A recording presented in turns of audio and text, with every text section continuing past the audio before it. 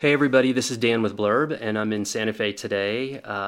Just did a little book work with an artist, local Santa Fe artist named Munson Hunt, and was able to go out in the field 2 days ago, 3 days ago, and took pictures of her as she was working on some new projects. She is a sculptor, but I want her to describe her in her own words. And here she is, so thanks for being with us today. Hi, Dan. Thanks very much. So what are you?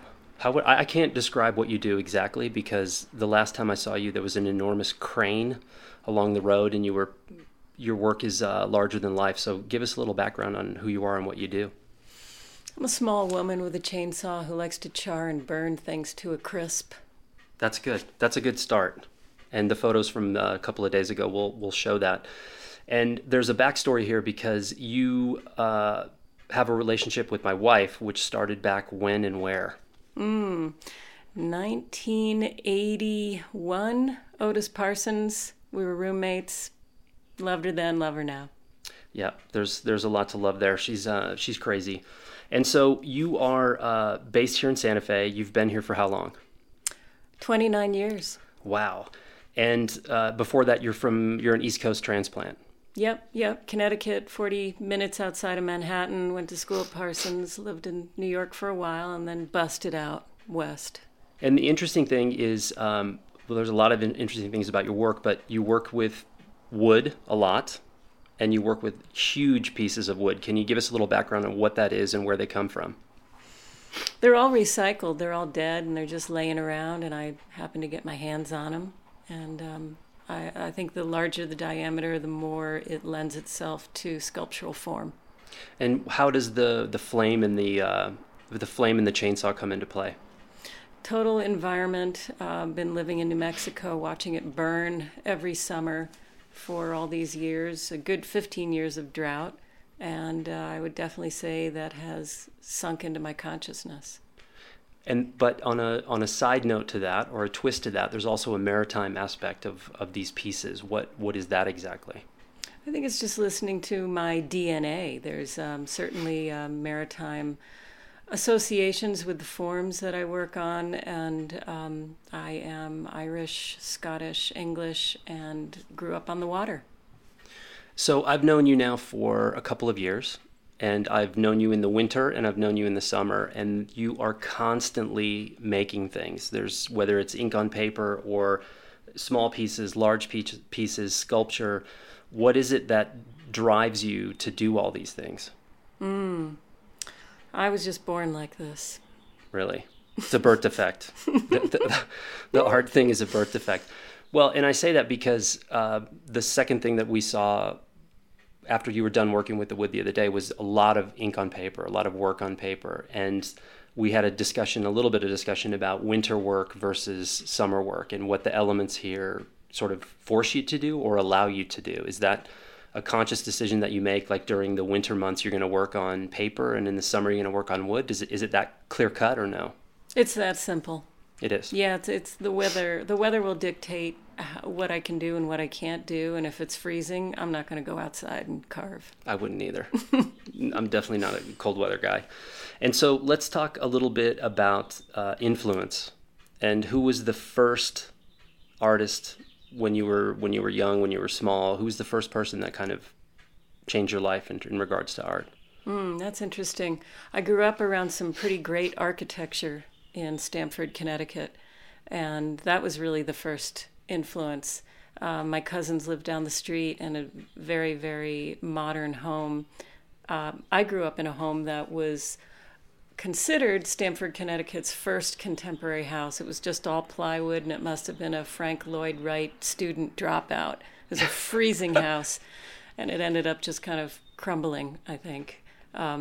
But down the street was like a real modern house, and my aunt and uncle happened to have built and owned it. And I think it all started with nature and architecture and bringing those together. And then as I really understood what art was what art was touching me, it was Eva Hesse, Louise Bourgeois, Martin Poirier, Carl Andre, and Ursula von Ruydingsvard. All of these artists take raw material They kind of leave it as raw as they can. Some are more conceptual than others, but they're all interested in what the material has to say without doing too much to it. Were you always good, or was this something that you really had to fight and scrape and fail and fail and fail before you became a good sculptor, or was this something that came really natural to you? I fail every day. And okay, then I good. make I don't something feel so good. bad. But well, I think failure today is not looked upon in the same way that it was at one point, and I think it's really frowned upon today. And I routinely find that the artists and the photographers and the designers and people that I'm most inspired by are people that really aren't afraid to fail. They take chances, they make mistakes, but then ultimately they learn from it and they make something great. And I think you have another set of people that are a little bit cautious, and so they look and think, well, if I do this, it may not look great, and it limits them in some way. But you're okay with the failure. It's part of daily life, yeah.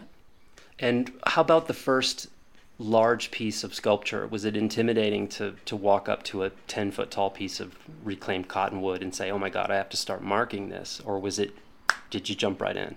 What was intimidating was a chainsaw, which I bought and stared at for 3 months, and then I got my friend Antonio Chavez to show me how to use it.